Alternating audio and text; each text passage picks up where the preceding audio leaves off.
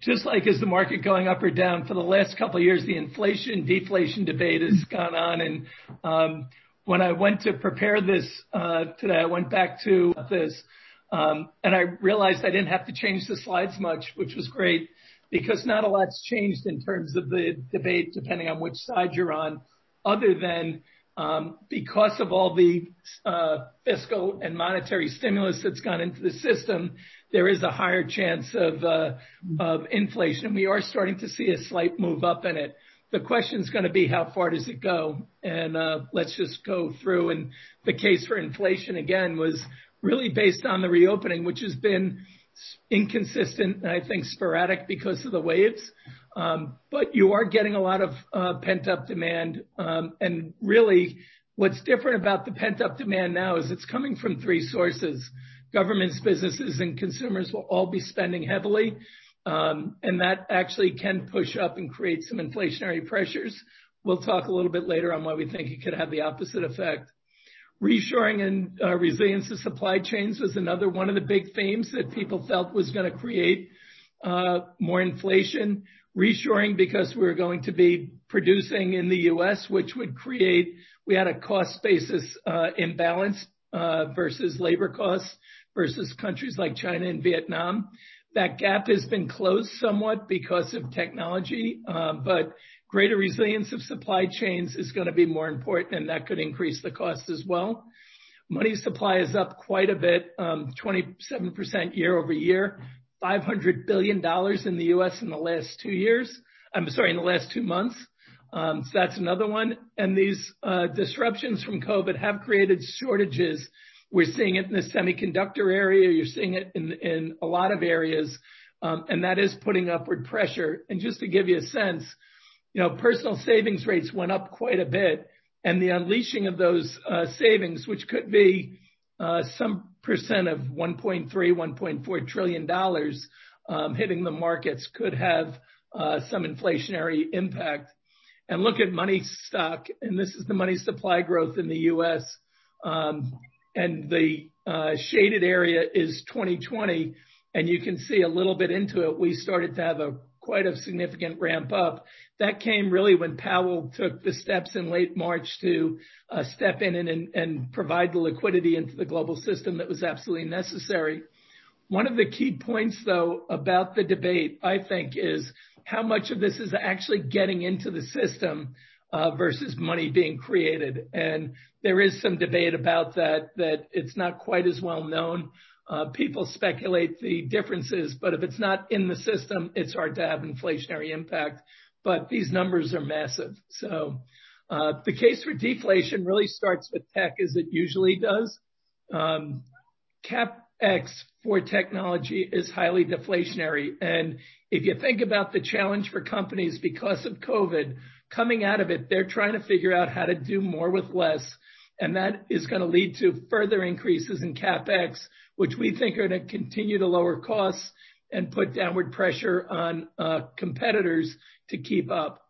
Reshoring and resilience of supply chains is an important element, but not all costs can be passed on to customers. And one of the interesting things that we saw, I mentioned Taiwan Semi is raising their prices on chips. About 15% is what's being discussed. This would be the second increase in chip prices for them for autos in the last 2 months. At the same time, Microsoft tried to increase prices on Xbox and got a lot of pushback from customers saying they would just switch to PlayStation, and they did not pass that on through. So I think you have some real challenges as to what can get passed through to consumers in a difficult economic climate. And it will depend on the industries and a lot of the supply and demand dynamics. But we think that that will be a contrary force to the reshoring and supply chain resilience issue. Debt levels do crowd out spending. Consumers have been very aggressively paying down their debt since '08. That has accelerated in the last year. And you see that continue to happen where they're trying to dig out of the holes. And whether it's student debt or household debt, it's all being attempted to be lowered because people are getting checks that has kind of found money for them. Anything they can do to put it to work will help them coming out of this much better. And the last area is demographics, which I've talked a lot. Aging societies do spend less. And we're going to have scarring for a generation of unemployment. That puts more pressures on governments to kind of carry people along. That actually creates more debt problems, and we think actually leads to a case for deflation as opposed to inflation. I wanted to just show you CapEx expenditures, and you can see just the snap up after about mid-year last year, and we're returning to levels that are the highest levels we've seen. And this is really important because that is what companies are going to be doing to manage their costs down in a very difficult environment. And they're also focusing on substituting labor for technology. That's going to continue. You can see debt as a percent of GDP, and this is public debt as a percent of total gross, has started to come back down a little bit in the U.S. So that's actually means that not all the money being put out is actually is coming back out of the system. So it doesn't all create the inflationary effects that you would think. So our view is pretty simple. We do think there are pockets of inflation. Inflation has picked up somewhat, but it's going to be very transitory in our view. We think the Fed's actions continue to be designed to prevent deflation, and they're going to wait longer because they'd rather have inflationary pressures. As Paul Volcker showed, you can solve inflation by raising rates to a high enough level that people stop borrowing. Deflationary spirals, they have less control over, and it's very difficult. So they're going to remain focused on their dual mandate of price stability and full employment, but their view is they're less concerned about the inflationary aspects of it and are willing to tolerate higher inflation, which is very unusual for them to come out as a public statement and say they're willing to do that, which means they'll be fine with overshoots if they believe it helps us get to full employment while they still have relative price stability. We think the tech boom is in the early stages still, and I know that's kind of hard for people to get their mind around, but we just think the technological advances are creating the need to continue to upgrade and buy more technology. And you're seeing that. Arnold touched on it when he spoke a couple weeks ago about Apple. We think Apple's going to do roughly 23 billion of net income this quarter, 100 billion of revenues. Over 100 billion of revenues. Those are massive numbers. The 23 billion of net profits would be the highest for a U.S. company, I believe, in history. What's driving that? A lot of it's the refresh cycle on phones because old phones are not keeping up with the new technology, and people designing the programs are only designing for the latest. So you start to phase out. So iPhone 8s and above are really in the current sweet spot. But there are a lot of phones that are not iPhone 8s that are below that are going to be due for a refresh, and it could be 250 million phones. And think about it, the numbers are staggering. That's just one area. The technological changes continue, so we think this is a big area, and it's early, and it's going to continue to weigh on it. We think the cost of reshoring will be borne by both companies and consumers, mitigating the upside, and I touched on debt levels and demographics. So for our take, we can see higher levels of inflation, but we're not going to see significantly higher levels. We think the Fed can control it relatively easily, but they can't control it in all areas. And we've seen that with education, for example. It hadn't been a focus, but the educational costs have crept up at a much higher rate than other areas of inflation. And I'm reminded that Stan Druckenmiller reached out to a friend at the Federal Reserve a while back and said, I don't get your numbers. We see inflation everywhere, but in your actual reported numbers. And that's actually pretty accurate in a lot of areas, but we are starting to see where pressures are creating lower costs. And that is a lot of pressure on the system. So the debate will rage on until we have clarity. The Fed's going to do what they can to keep the temper tantrum from occurring like it did back in the early 2010 to the 2013 range. So we don't see that, but wouldn't be surprised if the Fed actually intervenes to keep the long end of the market in check so that they don't have a big run up in inflation expectations. So Mark, I'll stop there and open it up to questions or comments. Thank you, Stephen. Questions or comments? Stephen, this is Jim Flipkowski. I'm being the cynic that I am. Is it fair to say that now that the Biden administration has taken over and the establishment, if you will, is in full command, that you shouldn't expect to see any potential, the black swan event of Donald Trump is no longer in the market. And so really you should see a very well managed, to the best, going back, to 2016 and before, that economy, right, with the Fed, and the administration and kind of everybody kind of trying to work on a global scale in unison. Is that a fair expectation?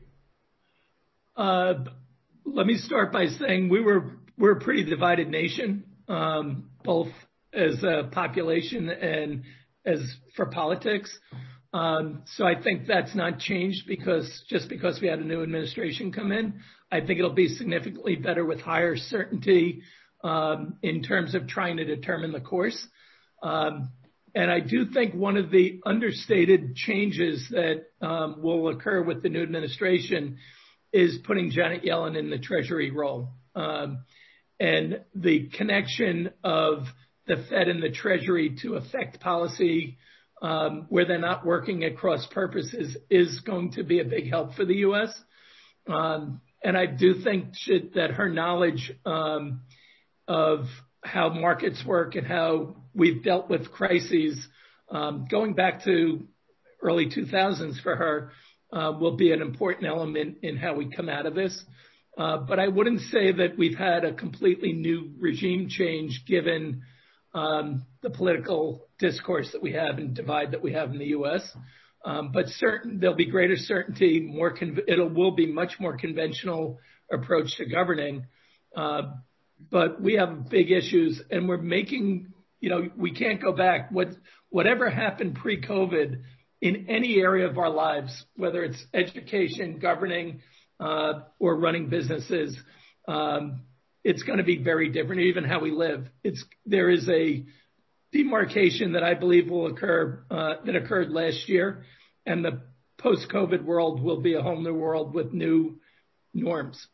So I think we have to see how we evolve to that new norm for the new administration. I don't know if that answered your question, Jim, what you were driving at, but. Well, no, it was good. My question was pretty open-ended. And so there is no, unless you have a crystal ball and you want to share that with me, I don't think anybody has clarity or certainty with visibility going forward. And it's kind of everyone's best guess as to what their tea leaves say the world is going to look like. But I do appreciate your comment about the still divided nation that we have, that is not going away, and that I guess gives some level of uncertainty to the economy, although I'm not sure exactly how much uncertainty. It may be here or there, but I don't think it's that much. For those who've been on the calls for the last 52 weeks, I'm not a fan of either party. But I do think this will be one of the most important work 4 years or 2 years, depending on how you want to look at it, of how Congress, the House, the Senate, and the administration work together to deal with the problems that we have and set the tone for the nation differently than they maybe have in the past. And do they create the hope and optimism and effectiveness that dials down the rhetoric and gets us moving in a more productive way?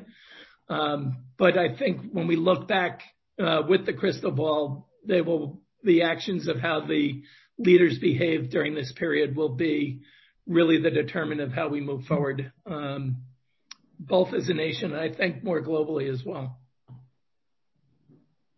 Stephen, maybe to that point, from some of the comments, that I heard last week from Yellen, it seems as though that she and the Biden administration are very much on the same page.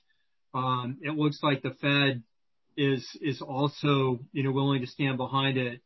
We've got the $2,000 check coming. I remember, your comments the other week that, and I think actually, you were prescient, in that, because I think Biden actually reiterated your points of, something else coming in the March, April time frame. And then, as you mentioned, infrastructure.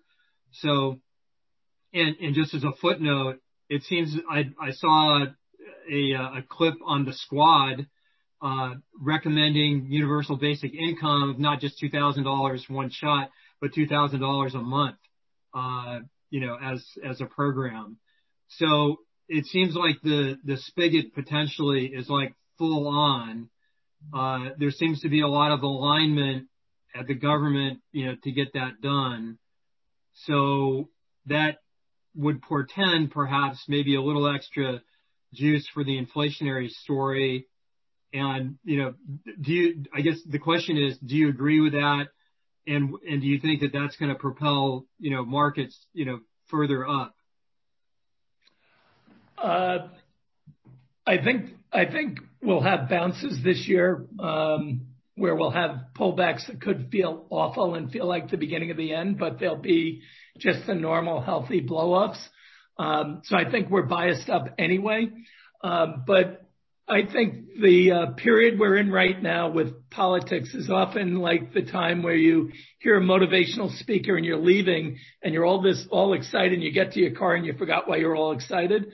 I think we're going to have a period with all the stuff that's being thrown out where it all sounds great or terrible, and it'll come in somewhere in the middle. So I think the 1.9 billion becomes more like 900 billion. 1.9 trillion becomes 900 billion in terms of what they want to do now. I don't think we could even come close to affording $2,000 a month, although it sounds interesting, but it's a little aggressive. We're going to struggle to do 2,000 once. So I just think we're in that period where everyone's throwing out stuff that sounds good, and then practically we'll get back to a more normal discourse and more realistic. And I think that'll dampen down some of the inflation expectations. The Fed is still going to be very aggressive. I mean, Powell, when he says we have no plans to raise rates, and we're not thinking about raising rates, we're not even thinking about raising rates, I think he means that right now. And I'm not sure what it would take to move him off that. Until they see unemployment down to levels that were more comfortable for them. So I think this is just one of those periods where everything sounds great until you actually have to vote. And I think both parties are pretty divided on how they would move forward. So I think it's going to be tougher to get stuff done. It looks like, isn't there a little bit of a roadmap? Is there a little bit it seems like we've already learned a lot in a week, right? I mean, Biden signed all these executive orders, which seem to be slanted towards appeasing, his, the more left interest in the party. But then the Senate, if you see the states agreed to, they basically got rid of the filibuster, and they basically said everything's going to have to be a negotiated compromise in terms of actually the legislative agenda. And, so there's executive orders, and then there's a legislative agenda. And rather than go pick a fight and have these battles that nobody wins on the legislative agenda, Biden can do what he wants on the executive orders, which he's done already. And then we get Congress that actually does work together a little bit. Does that make some sense, maybe? Yeah, it does. And actually, the executive orders are interesting in that executive orders tend to go towards regulatory items, or some of the other more controversial ones. But regulatory is a big area, and a lot of what was done was to reverse executive orders issued by the previous administration. So, which actually does have an impact. I saw a study that said that under the last Bush administration, we had regulation cost the economy about 0.25% of GDP. Under Trump, it was around 0.15%, and under the Obama administration, it was around 0.5%. So, if we're moving back there is an impact on growth that is real. and puts additional burden on the policymakers to offset that. So I think there are going to be puts and takes throughout, but I do think they're going to move to appease, and then they're going to move to kind of work together. So I do think you're on the right track there, Duncan. So then the question is, if you've got a Fed that's used to just, printing money, and then that flows into the wealthiest of the population, which has been, ever since I've been in the business, that's what's been going on. And Yellen is basically on record as saying they've got to find a way to use some of these policy tools so it broadens the impact on. And if the Fed and the Treasury work together on this, what could they do to broaden the impact? Personally, I don't believe the 2000. I believe the discussion about universal income, but I'm with you. I just don't think they can ever get that through a negotiation. Are there policy tools they could use to sort of, have, this traditional aggressive Fed policy benefit more people than the people sitting on this call?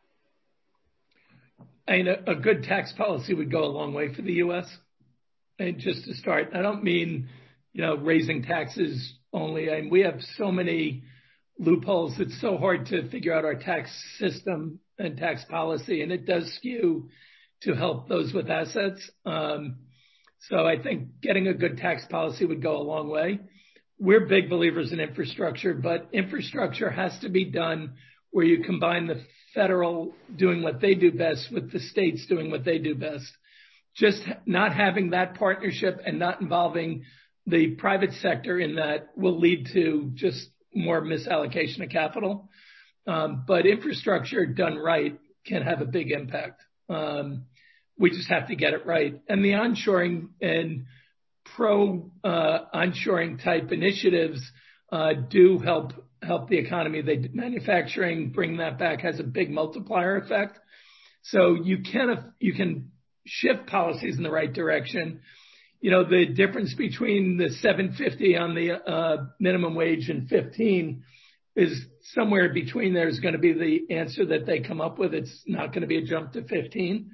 But I think the move there's a lot of pressure on companies that isn't Fed policy, but just general sentiment that's going to create some behavioral changes as well. And I think when you bring all those together, you start to move the needle, but the Fed can only do what they've already done. They can keep rates low. They can try and manage the yield curve, and they can keep pumping money into the system.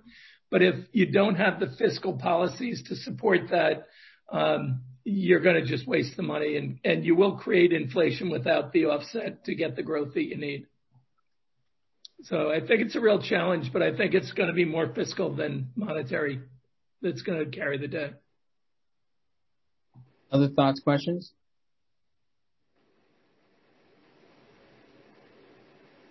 I wish Jonathan Dane was on. He'd take the inflation side all day. So, Chris White, I always credit you for seeing the derivatives market in 2006. How do you see these themes?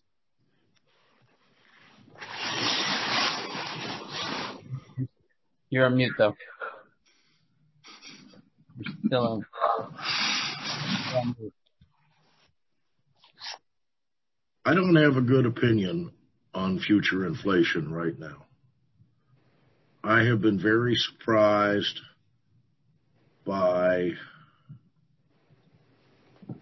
the huge amount of liquidity that's been supplied into the marketplaces all over the world,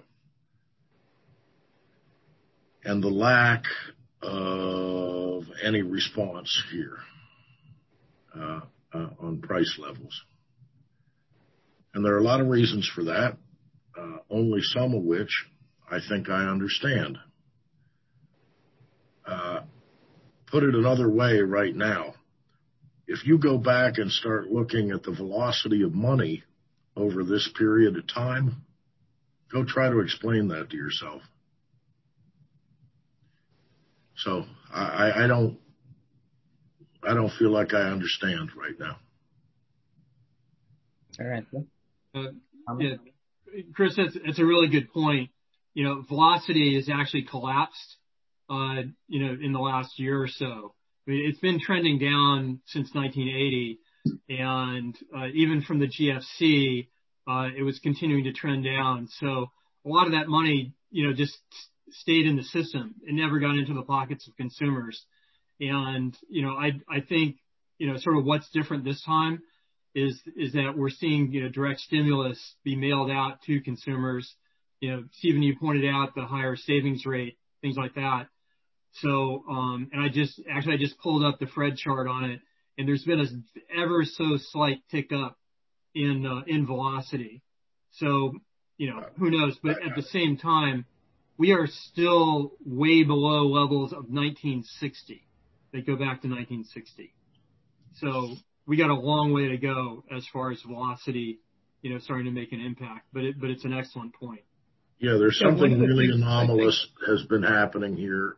I think it's related partly to the reduction in consumer debt and partly to, if you like, depression behavior by consumers.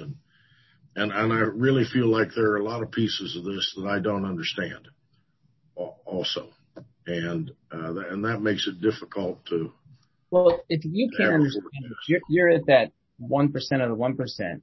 What should we be doing, if we'd be having some thoughtful, the conferences and once or twice a quarter can help us sort of dig deep into this, or we can bring the right people.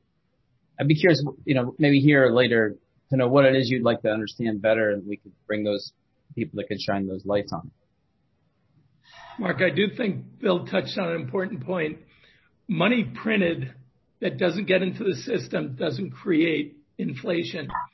And since 2010, when we've been printing money, we have not seen the money all go into the system. A lot of it stopped in the banking system because the banks weren't lending because borrowers weren't borrowing.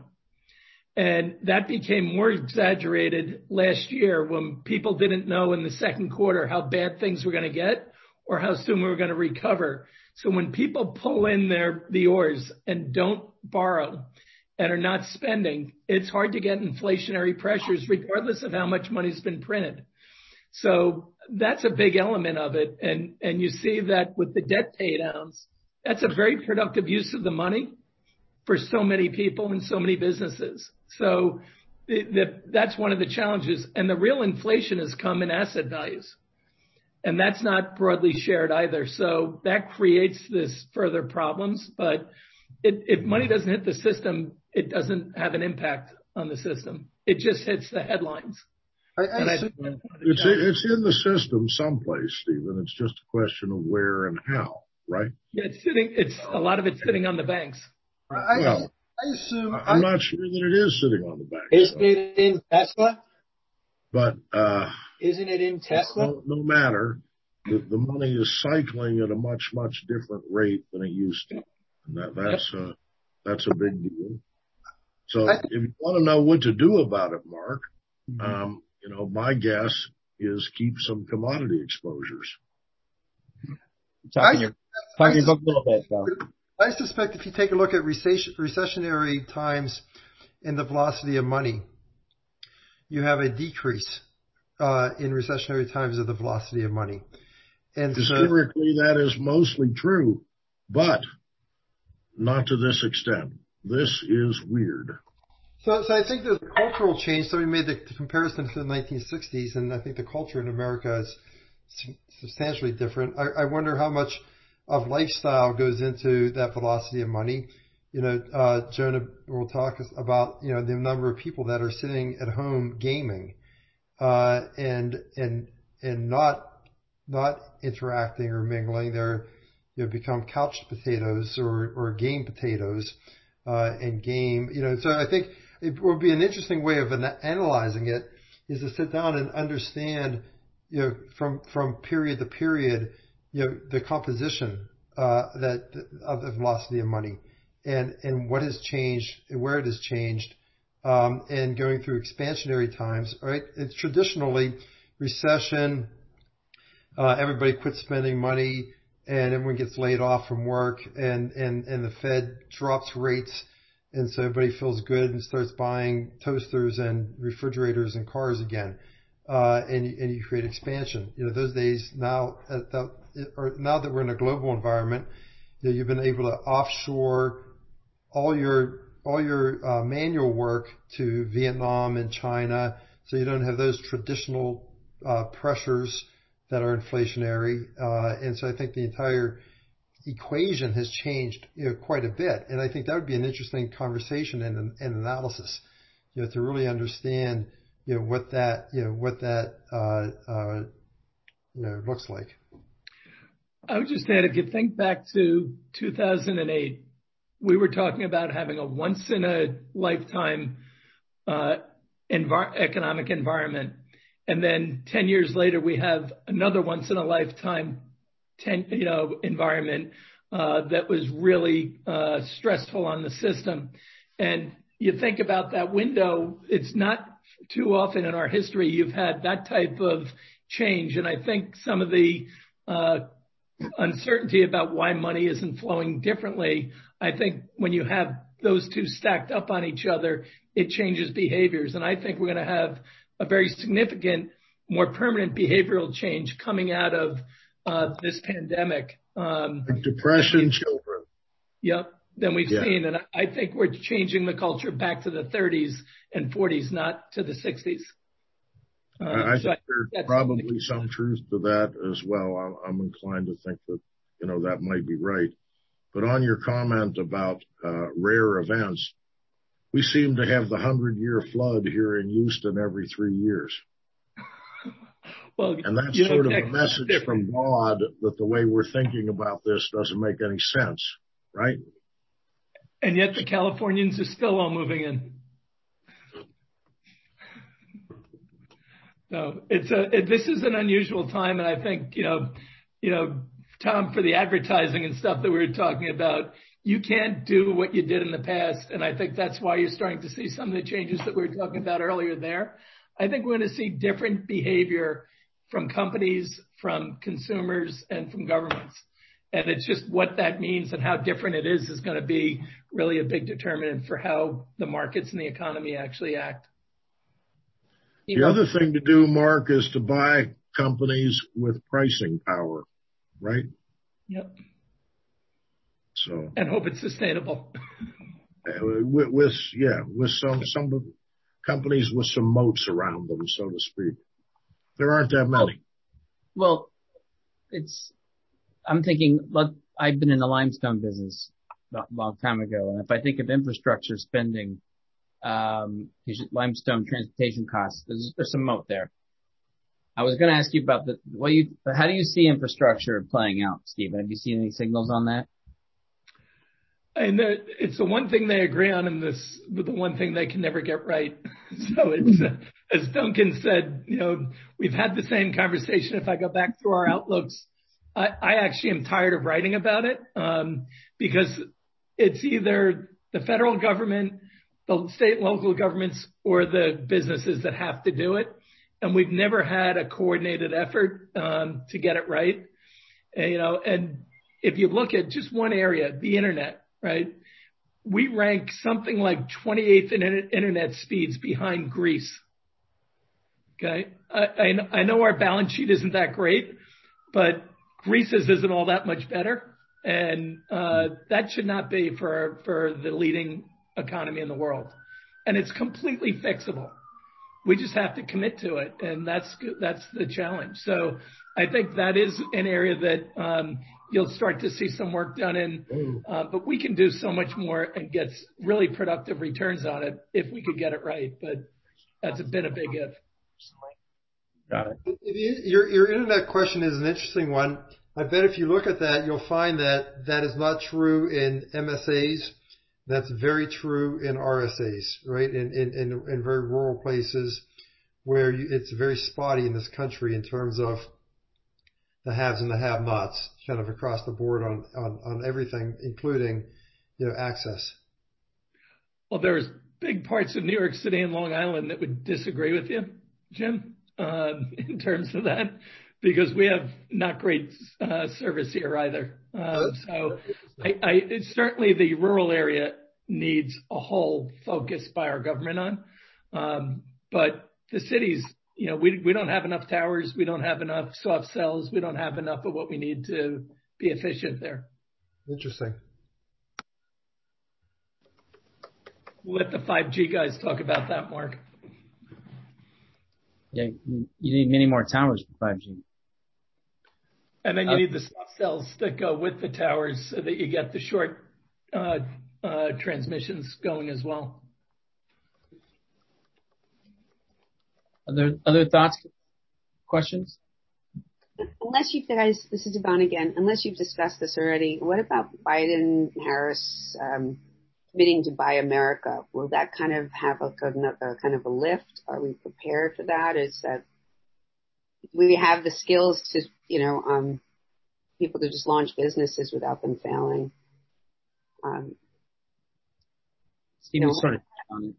The cottage, it says cottage. Do you think they'll help with the cottage businesses? Will they help the bigger? Is this realistic, or is it just, if anybody knows anything about it, I think that's going to be really instrumental. Jim, would that help you? Philip Kosky. Yeah, Jim. Yes, Philip. it's an interesting question.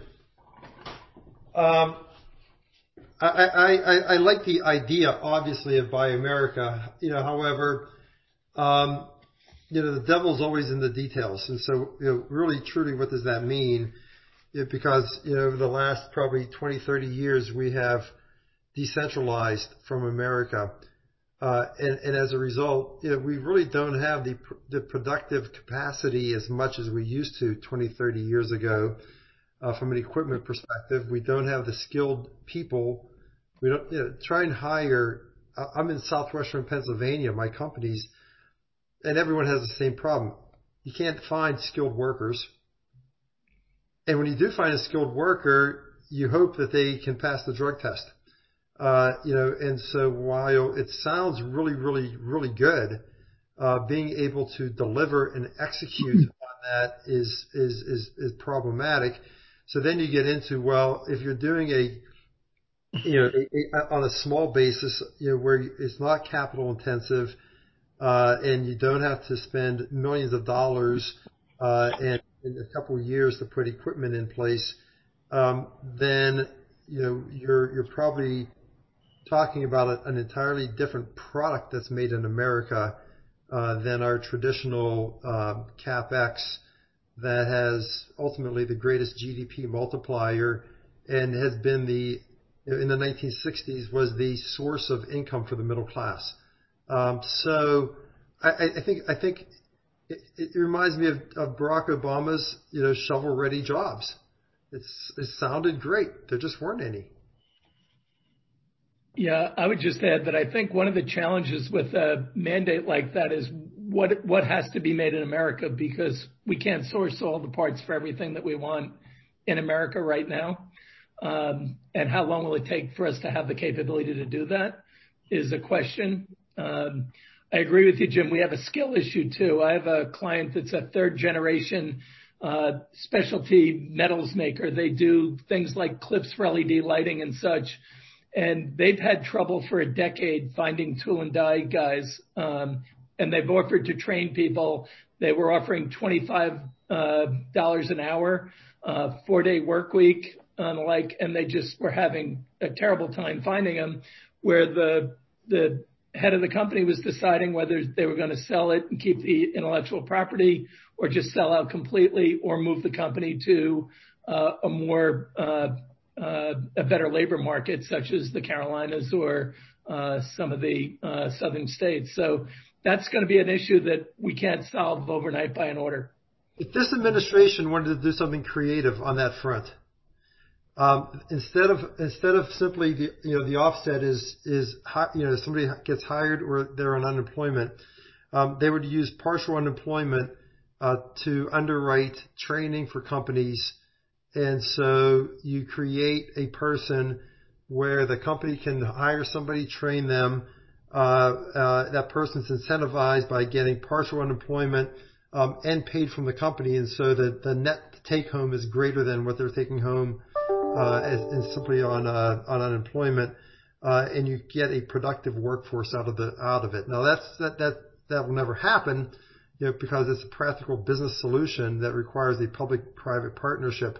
But that's a very practical way of enticing people to not go to college and take on $30,000 of debt, but go learn a trade and become start making good money immediately or quickly. And then the next thing though you have to do is you have to be able to provide that individual you've just enticed to forego college and become a skilled tradesman.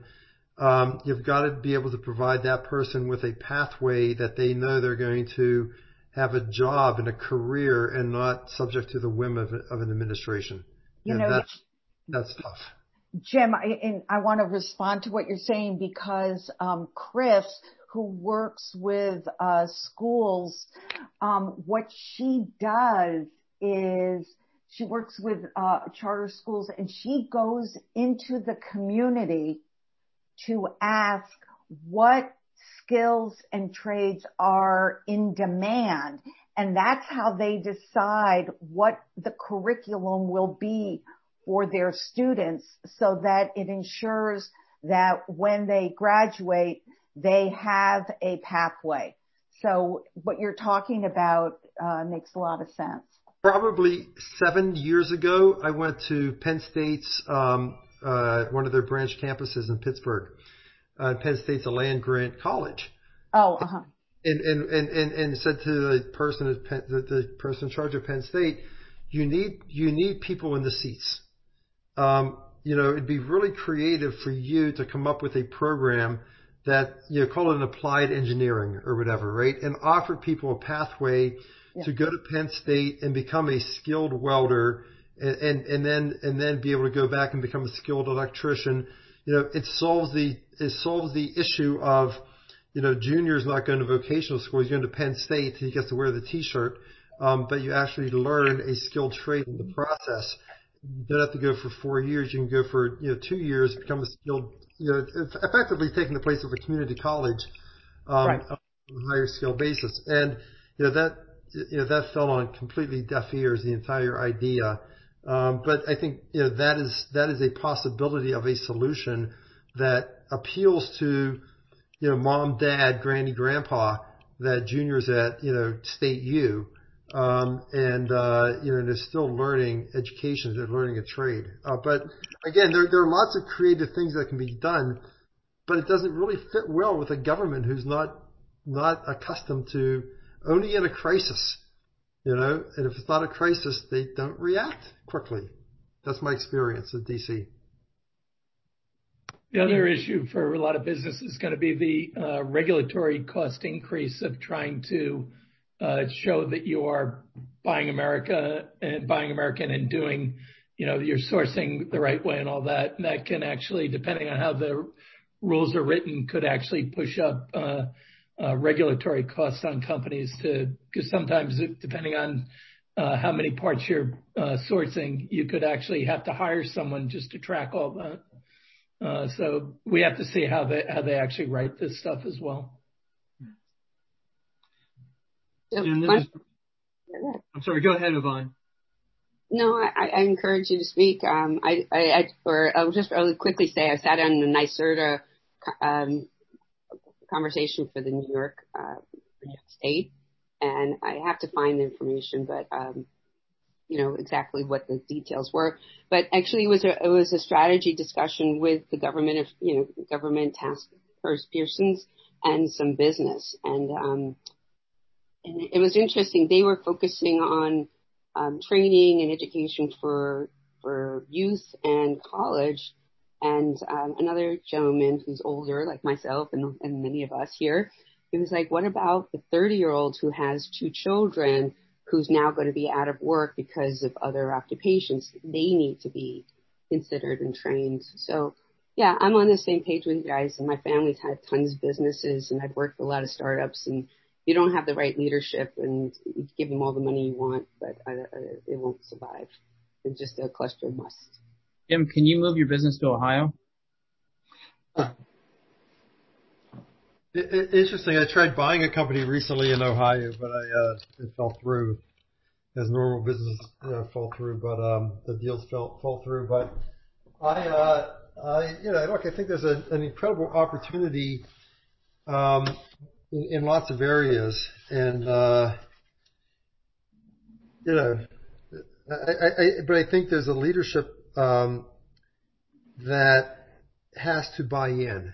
And I remember meeting with somebody, a fairly senior person in DC, probably 7-8 years ago, and in the State Department, and we were talking about some of this, and he said, well, Jim, what you're talking about is really creative, but Washington D.C. moves in small increments, and and unless there's a crisis, there's just no reason to stick your neck out. And that was the attitude of a career politician, or a side appointed person in the State Department. And so that I walked away from that feeling pretty discouraged. That I'm not sure how you create unless you have the support of somebody meaningful. I think things are really, really, really hard to get done. Jim, this is Sarah again.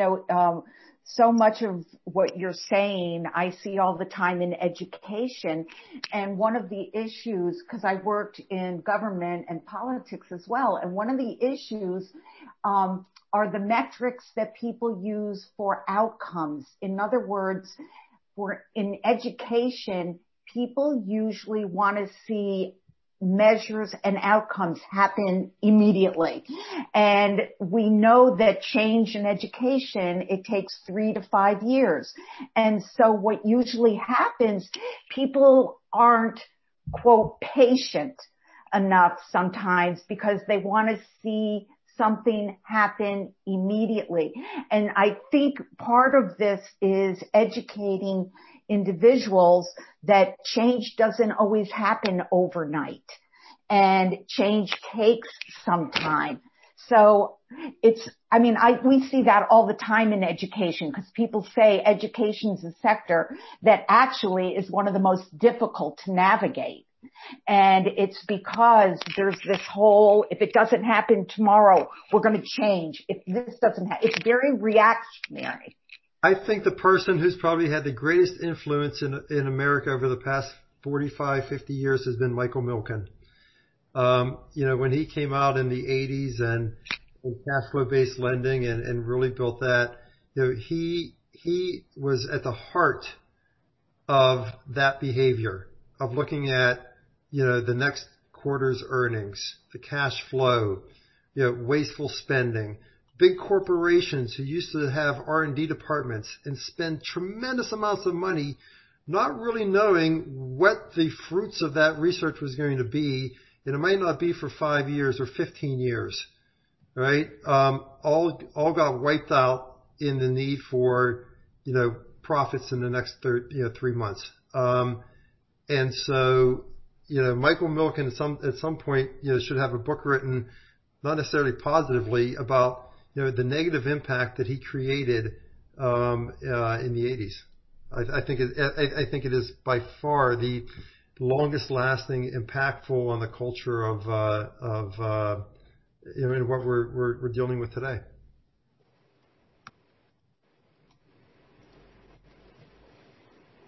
Hey Jim, just another quick question, perhaps down another rabbit hole, but talking about like long-term impacts, the demise of the defined benefit plan, especially on, factory workers, like you're talking about, who, where mobility is not necessarily an issue.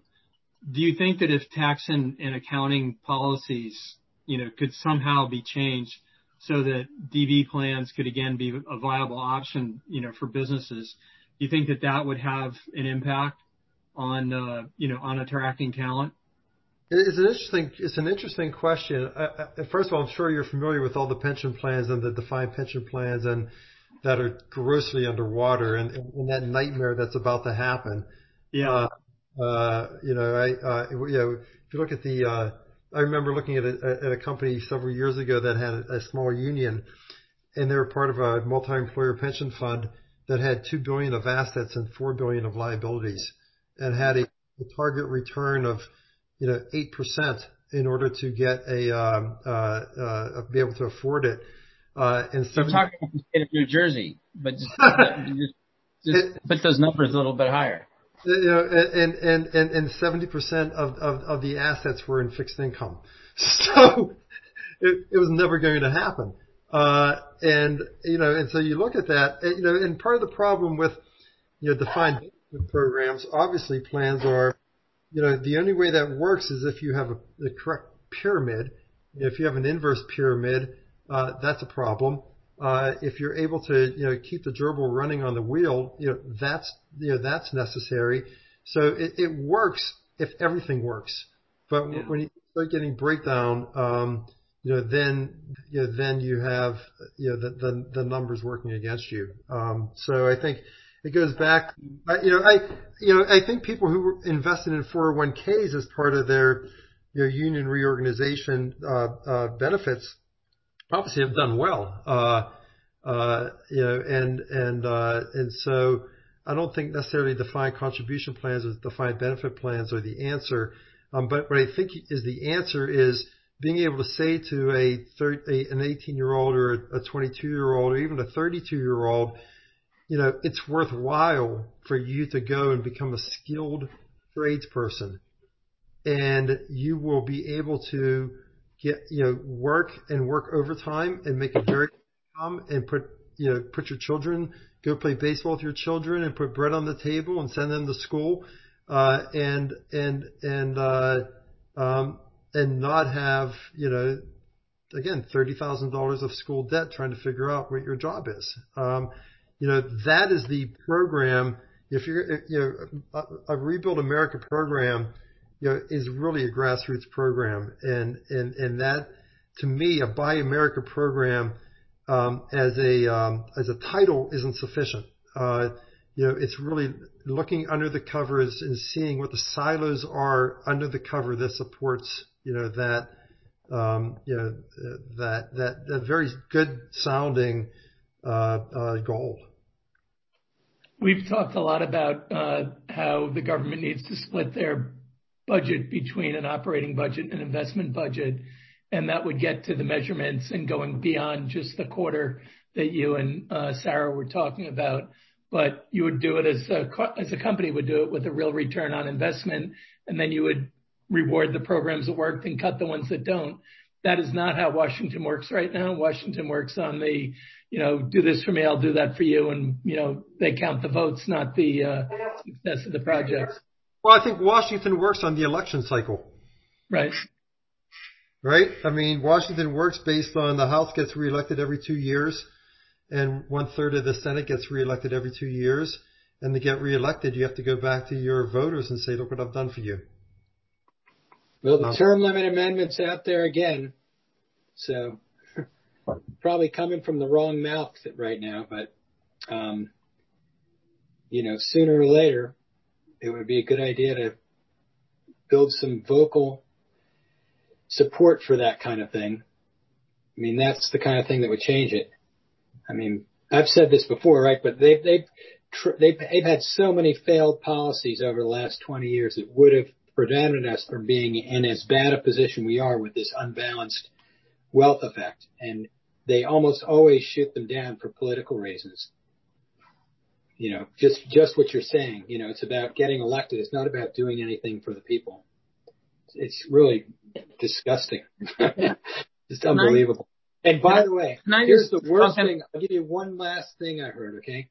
The wealthiest friend I have just got a stimulus check last week. And that is all you need to know.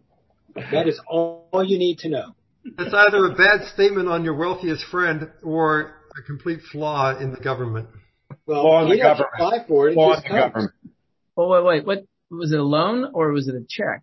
Just got the check in the mail, or the deposit. We didn't billions of dollars of checks went out for the first stimulus round to dead people.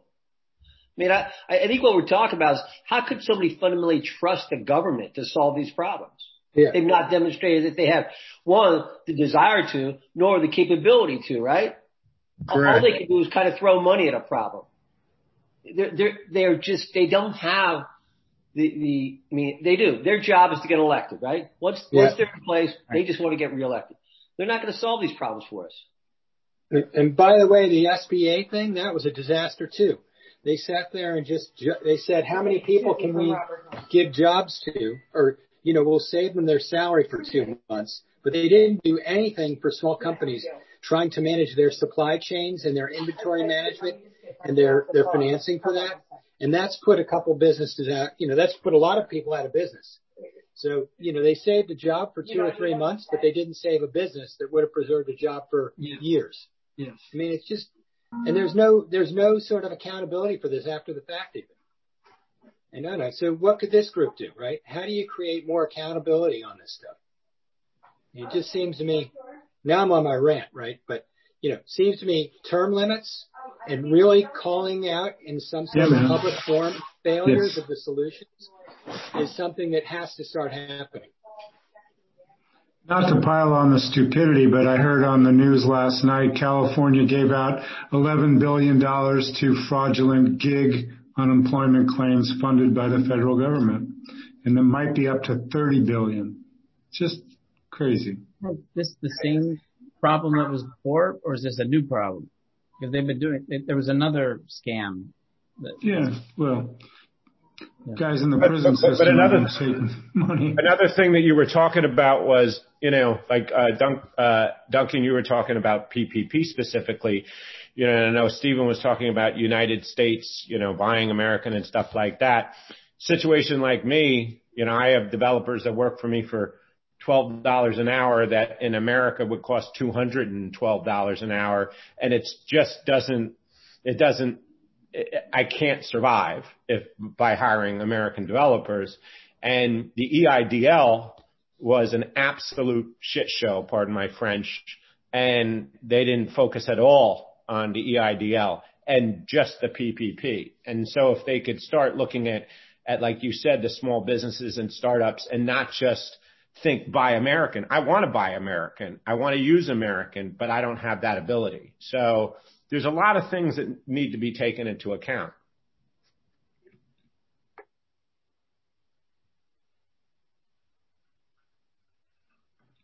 Mark, one last thought. While we often rant a lot about the way China behaves towards big segments of their population and also other countries, one of the things they do exceptionally well, which we should take a page from, is they do rolling 5-year plans that are phenomenal. And it provides a roadmap with measurables that you can run a country through changes in administrations, that it provides a glide path that is really one of the things that's powered them to the success that they've had over the last 30 years in becoming such a dominant player. And when you read it and understand the details and the thought that goes into it, and then you hear the stuff that comes out of D.C., you just sit there and shake your head and say, we could do that, why don't we? And it all comes down to the way the parties are run. What was it? The Japanese would have those plans too, the NITI or whatever, but that's a longer. They can plan because A, they have to, and B, they know they can enforce it. We're just, for the good or the bad, we're America. I can't see that happening. Unless it's a wartime crisis regime, and then that creates fundamental change. We had a pretty strong plan in the 30s. We had a pretty strong plan after World War II. So it's not beyond our capabilities. You know what Churchill said? You can always count on the Americans to do the right thing after they've tried everything else. I got to go. Ciao. Thanks, Enjoyed it. See you, Chris. Thanks, Chris. Thanks. Einstein said, stay away from negative people. They'll have a problem for every solution. By By the way, Jim Hawk and MJ, I wanted you guys to connect. MJ's looking at how to scale things, and you've scaled things before, Jim. Hey, Jim. Hi there. Happy to. Okay, wonderful. Thank you, Mark. And Zoe, let's do the Space Frontier thing. Team, let's make sure those calendar invites get out on the breakouts. For 5G, Stephen, Nitin, we need to make it for 11 because he's busy with you at 10:30. Yeah. Erase it again? Wait. You know what other area, Mark, that I think is interesting and I haven't heard enough about is AI. Yeah. Oh God, they've written us in the hole. No, I'm with you. I think there's Eric Lindbergh has done the most about it. Yeah, because there's a lot in the world with mental health and how AI is being able to get to populations that don't have access, and it's an interesting topic. What's in a way what MJ's quasi doing? It's not, he's created a community. Yeah, I'd love to know, MJ, whether are you involved at all in any AI endeavors? Yeah, I mean, we call it logic or dumb AI. We call it dumb AI only because the AI is very kind of,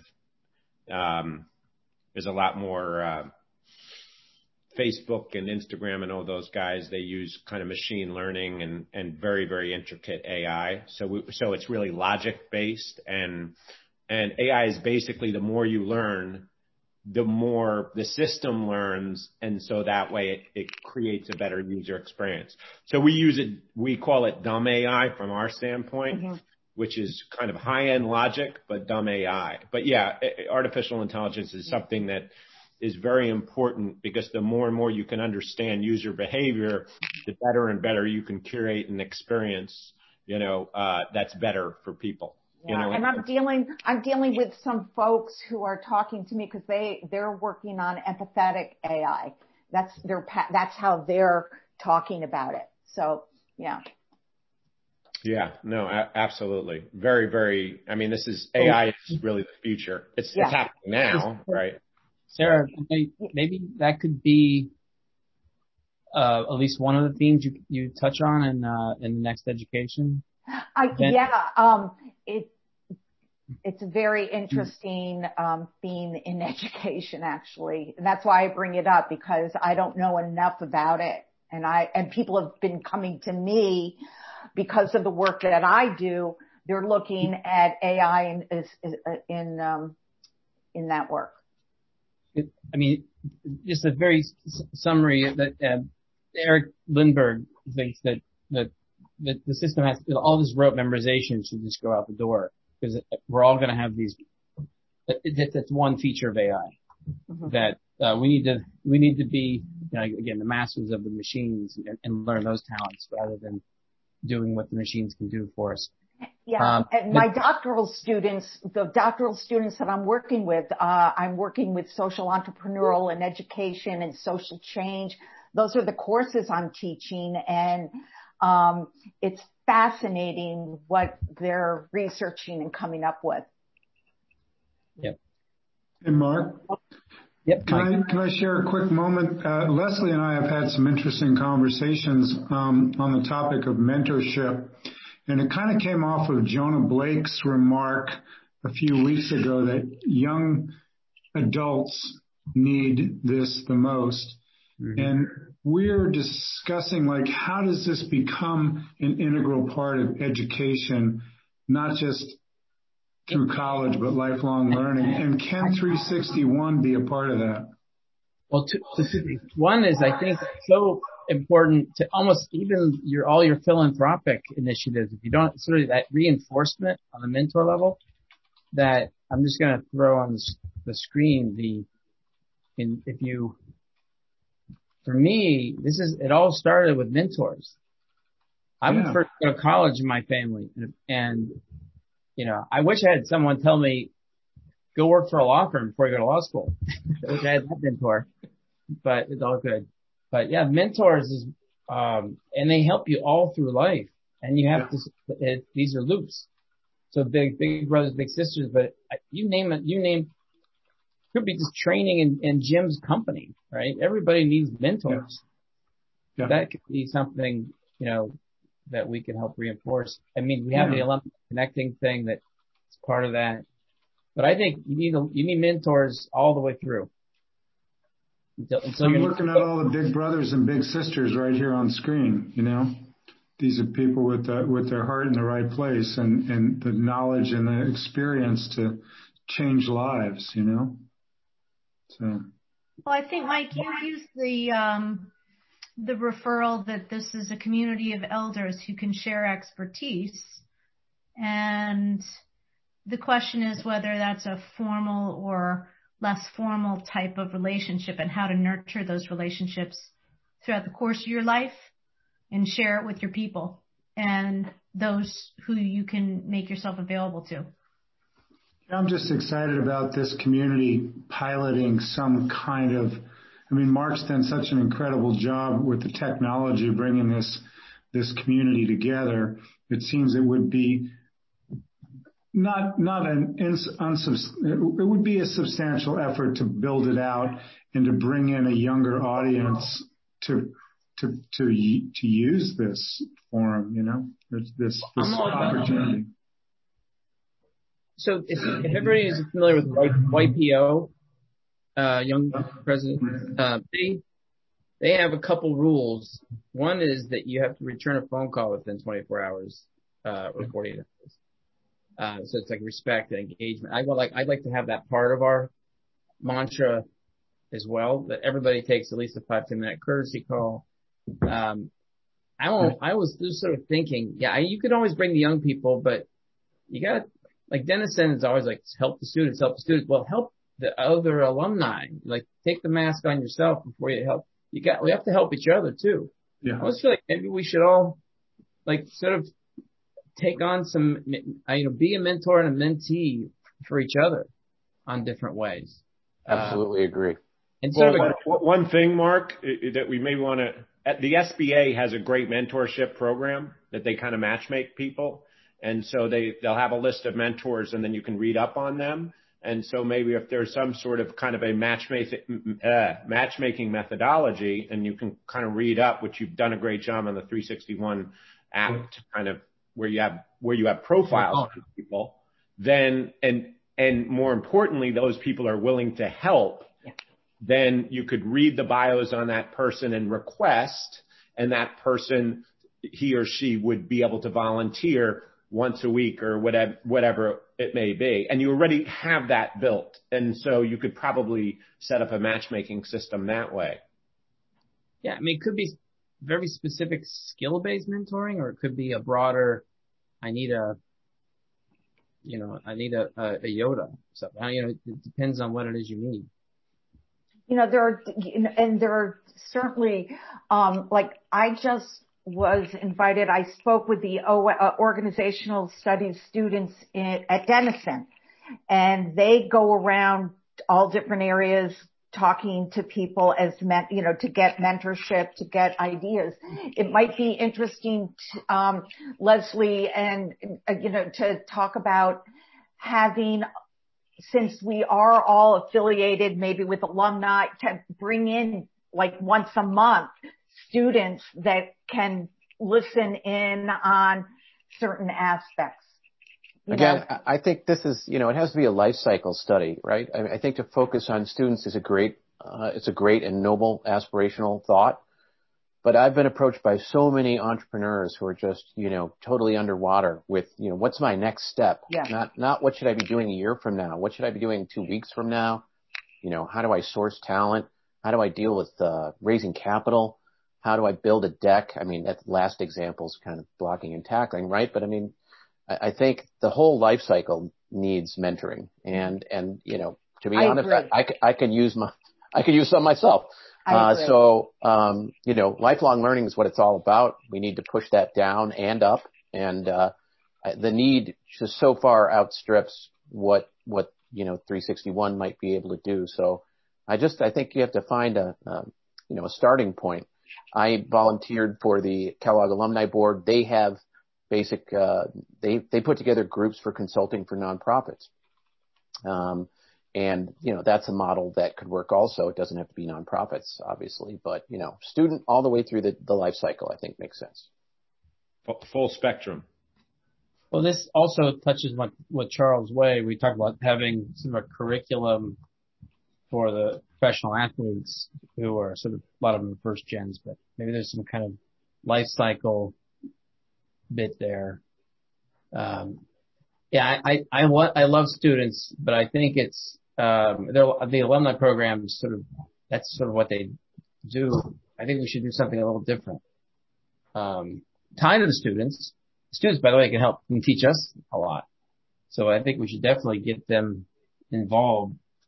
But I also want to make sure we mentor each other. Yeah, that's something Yvonne mentioned. The 361 community helping one another is a fantastic place to start, because there's a powerful community here. And there's only a couple degrees of separation when you speak to people, but when you put the whole 361 community together, everybody can probably get sorted out in some way, shape, or form. Right. Like I'm looking at Joe Starncheck. You should meet. Have you met Joe? Talking to me? Yeah. Yeah, we're talking over here on the chat line. You and Joe? Oh yeah, absolutely. Okay. We've been in many a breakout together. So yeah. Good. Well, that's why we do breakouts. So. Yeah, breakouts. Great. Thanks so much. All right, I've got a call with a Michigan guy who sits in Columbus, Ohio, which is already a unique thing. Since I was from Columbus, Ohio to Michigan. Yes. But this is great. Thanks to, I think Stephen dropped. Yeah. But we went from inflation to trying to help, make government work to I just want to, what I can control is having Jim help MJ. And bringing light. And if anybody has any last questions, let me know. But otherwise, we'll be getting together tomorrow, 10 o'clock for the strategic advisor bits. And it's soft launch. We haven't got it all figured out, but I'm just determined to figure it out. And the idea is, bring people, people like Jim who have some skills, or all of us, to connect with the people that need it. It doesn't have to be perfect, Mark. Again, the starting point's a good place, and you've built a good community here, so I think everybody will be patient for the progress.